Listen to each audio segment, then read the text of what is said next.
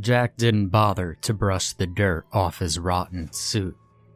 Some say cleanliness is next to godliness, but he figured the big man upstairs, or even the head honcho of hell, didn't factor into his current situation. There was a spent bullet rattling around his empty skull after all, and he couldn't recall ever seeing anything resembling a tunnel of light, or even a sucking pit blacker than night. Besides that, digging from the wrong end of the grave was tiring work, and he still had more to do that night. With empty eye sockets, he spotted the handle of a shovel partially hidden under the dead and decaying leaves. He assured whoever buried him there had accidentally left it behind, thus marking the spot where his remains had been hidden. Not bothering to consider the irony of it all, he let out a breathless sigh of relief, simply glad he didn't have to dig anymore with his hands. The how and why of his resurrection was a mystery to him, but somehow he knew what had to be done and where he had to go. He only hoped he could hold together long enough to complete his task. With limbs lacking connective tissue or ligaments to hold them together, he leaned down and picked up the rusty tool. Despite the absence of muscle tissue, he gripped its handle tightly and rested its long wooden shaft upon his bony shoulder. Defying more than a few natural laws, he did all these things and then turned away, shambling through the woods toward his final destination. He had a long road to travel and another grave to dig that night. He clumsily shuffled his way through the overgrown thicket on the edge of the woods, past a dead-end sign, and headed directly up the center of May Street. Children, dressed in all manner of colorful costumes, walked along the sidewalks. Plenty of them gawked at the animated corpse of Jack Marlin, but no one saw his appearance as the coming of the zombie apocalypse. In fact, he fit in quite well with all the other ghoulish creatures roaming the streets that night. There really was no better night for his return topside. After all, pretty much anything goes on the 31st of October. One kid, made up to look like a hamburger, yelled out to him, "Super scary costume, Mr. Bickle. You really outdone yourself this year." Jack didn't know who Mr. Bickle was, but he took the misplaced compliment as a sign he'd seen little resistance on his trek through town. If it weren't for his jawbone laying somewhere back in the thicket, he might have responded with a, "Right back at you, kid." Instead, he ignored the boy and continued his slow, arduous walk down the street. He figured it was probably for the best he didn't try to speak. None of the trick-or-treaters seemed daunted by the thing held together with nothing more than filthy, rotten clothes, and a will stronger than death itself. But even a single guttural grunt or growl might have inspired unwanted scrutiny. The last thing he needed was an angry mob intent on doing some zombie bashing. By the time he reached the opposite end of May Street, the sidewalks were vacant, and most front doors were illuminated only by moonlight. Turning left, he took to the sidewalk to avoid attracting too much attention. The next few hours crawled by at a pace matching his own sluggish stride. Other than a few blaring car horns and one inaudible slur, he walked along unnoticed and undeterred. Crossing the street toward the end of his journey, he tripped on the curb and did a faceplant on the sidewalk. As he rose to his feet, something the size of a fist slipped out of his ragged clothing and burst open on the cement. Thinking another part of him had fallen off, he looked down to see if it could be salvaged. Laying there on the sidewalk was a rotten piece of cloth surrounded by charred bits of bone. He only had to compare them to his own hands to confirm They were broken finger bones. The knuckles, being the only bits not touched by fire, made him think of popcorn for some strange reason. The phantom pain where his stomach used to be stopped him short of reminiscing about his past life. With a swing of his shovel, he scattered the bones, not given 1 second to consider the bones' significance. He moved on toward his destination. A shaggy dog with dirty matted fur came upon him about a block from his destination. It followed along behind him, probably hoping there was still some marrow left in his bones. He shooed it away with the business end of his shovel when it got too close for his comfort. If anyone's burying anything tonight, Fido, it sure as hell ain't gonna be you. The thought made him chuckle inwardly as he came upon a railroad crossing. Walking over the tracks brought up memories of his wife. She always crossed her fingers when passing over train tracks. She insisted he'd do it too, but he never played along. In fact, he always chided her for being so superstitious.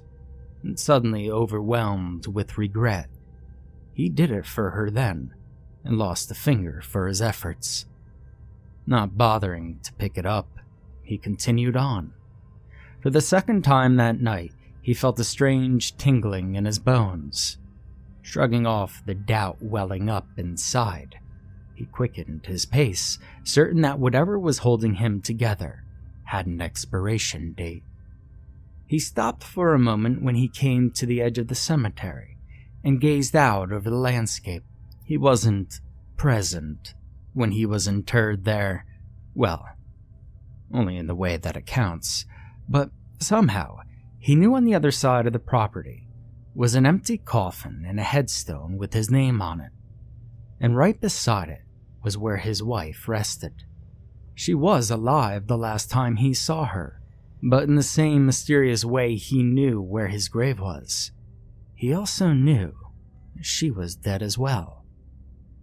Walking amongst the grave markers and headstones gave him a little taste of the tranquility no unmarked grave could ever give him. To finally be at rest beside the woman he loved was all he wanted. He didn't know who had dug him up and buried him in the woods at the end of May Street, nor did he understand why anyone would do such a thing. He decided it didn't matter, because he'd taken matters into his own hands and would finally be at peace very soon. And with the shovel gripped tightly in his dead, cold hands, he stepped up to his headstone. Etched into the stone was his name, the timeline of his life, and a single message: beloved son, father, and husband. Besides that was his wife's stone. He brushed the reddened leaf off the top of it and turned back to his plot. Oh, time to get back to being dead and buried, he thought as he sunk the head of his shovel into the ground. He pressed it deeper with his foot and heaved out the first shovelful of dirt. As he tossed it to the side, a voice broke the silence surrounding the graveyard. Now, how exactly do you intend to put all that dirt back when you're done? Jack spun around to discover a tall man in a plain black t-shirt and blue jeans, not seeming the least bit shocked by the animated corpse of Jack Marlin standing before him. He exclaimed, "Ah, there's my shovel," before snatching it from Jack's hands. Without a second of hesitation, he swung the shovel around and slammed Jack in the side of the head. The dead man bellowed inhumanly as he stumbled to the side. Just as he regained his footing, the stranger swung the shovel upward, catching him square on the chin and dropping him hard onto his back. Seconds later, a boot pressed heavily on his chest. He could hear his ribs cracking as he desperately clawed at the man's leg. The stranger stabbed the shovel into the ground beside the dead man's head and grabbed him by the arms. With a great heave, he tore them out of their sockets and tossed them aside. The writhing corpse of Jack Marlon let out a ghastly screech that echoed through the cemetery. The stranger grabbed the shovel and, without a second thought, drove it straight through the dead man's neck. Jack's head rolled free and settled into the divot he'd dug just moments before. Crouching down, the man picked up the severed head and spat in its eye socket. "You don't remember me, but I wish you did.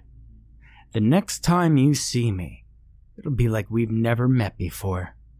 Sadly, hexes can only do so much. You're probably wondering who I am, but my name's not important. You just know I'm the great-grandson of Hilda Swanson. You at least remember her, right? You see, she's one of the many people you swindled. Yeah. Well, she has a message for you." With all that said, he set Jack's skull on the grass and pulled a little pouch and a pack of matches from his pocket. Within the pouch was a fine red powder he poured in a circle around the skull. Jack, being the unwilling witness he was, could do nothing but watch as the man took a little sack from another pocket. He guessed what it contained seconds before the man opened it and dumped its contents onto the grass. Laying there beside him were bits of yellowed finger bones. The man placed the bones around the skull, with the knuckle end of each sticking outside of the red circle. Mumbling a few inaudible words, he struck a match across the top of Jack's head and dropped it onto the circle. A green flame burst to life and quickly encircled the skull of Jack Marlon. The flames rose up around him and flickered threateningly. Jack awoke as if from a dream. He was sitting at the desk in his office, with a loaded revolver gripped tightly in his hand. A loud voice came from the other side of his office door. "I repeat, this is the police. We have a warrant for you." The voice cut out just as an elderly woman in a long yellow dress appeared before him. Her dress flowed around her as if she were underwater, but her graying black hair didn't move an inch as she strode up to his desk. "Don't you worry about them, sugar. They ain't coming in unless you give 'em the go-ahead." Jack blurted out, "Well, who are you? What's going on?" She leaned over the desk and looked him right in the eyes. "Well, the name's Hilda Swanson. You and me, well, we need to talk." In a flash, everything came back to him. He was reliving the last moments of his life. The woman was new, but everything else was just as it had happened before. He had just gotten off the phone with the head of security, who had called to tell him the police were heading up in the elevator to deliver a warrant for his arrest. The realization was almost too much for Jack to take in, but he eventually came to his senses. I shot myself." "Oh, that's right, sugar. But don't you fret over that just yet. Ain't nothing carved in that stone that can't be undone with the right ritual." "But how? This can't be real. I mean..." "Now you shush there, sugar. Well, it's simpler than baking a pie. You just gotta stand up and open that door." Jack sat there, staring at the ethereal figure standing before him. "But what would that do?" Hilda shook her head in frustration. "Seems I gotta spell it out for you. You go ahead and you let the men in here so things can move along as they should in the first place. Things should sort themselves out from there." "But I don't want to go to jail." Hilda slammed her hands down on the expensive mahogany desk. "You damn coward. You'd rather leave this mess for your family to clean up?" "Yep. Well, I guess you would. It's what you've done before. So what you waiting for? You go ahead. You put that gun in your mouth and you pull that trigger." Jack looked at the revolver in his hand. He wondered how things had gone so wrong. Convinced he'd never get caught, he dug himself deeper and deeper until he inevitably ended up where he was, deciding between whether to eat a bullet or face the shame and humiliation awaiting for him on the other side of that door. Discovering a courage he didn't know he had in himself, he stood up and walked around his desk. He dropped the revolver at his feet and stepped up to the door. Taking a deep breath, he reached for the doorknob. Hilda began to cackle wildly as he swung the door open. There were no police standing there, or even a secretary typing away at her desk. Instead, all he saw was the graveyard he'd walked all night to reach. "You damn fool! Ain't nothing can undo what you done!" Hilda exclaimed between bouts of insane laughter. He spun around to confront her. "I don't understand. You said—" The old woman's laughter died as a twisted grin replaced the laugh lines on her face. "Yep, I said what I said, but only so I could watch you blow your brains out again. This is the first time you ever chose option 2. Took you long enough, but it don't change nothing. You dead, so am I. But nothing, sugar. I died waiting for those in charge to figure out where you hid all your stolen gains. And so did plenty of other people you cheated. No doubt you locked it all away in some Swiss bank and ain't nobody ever gonna get it. And so all that leaves little old me with is the chance once a year to shit in your cornflakes. And believe you me, that's just what I aim to do for as long as my kin keep pumping out babies and teaching them all about you.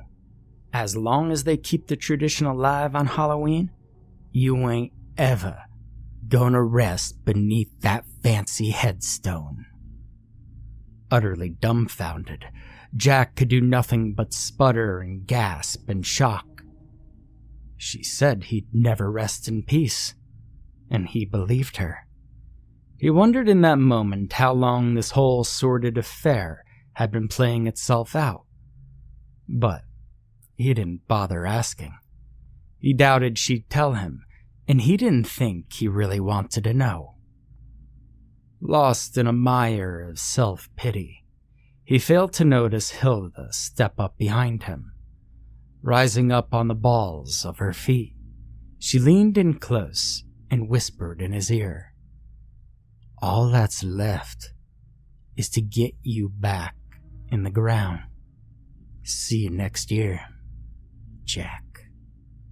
With his name barely out of her mouth, she leaned into him hard and shoved him through the door.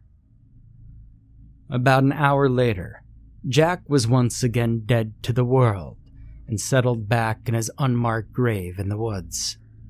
Hilda's great-grandson tossed a small bag bound with a leather cord onto the corpse. Its contents crackled and hummed with the promise of dark and impossible feats. He then filled the hole, and when his task was done, he laid the shovel beside the mound and covered it all with leaves and branches. And as the sun began to peek over the horizon, he uttered the 5 words he ended every Halloween with. "See you next year, Jack."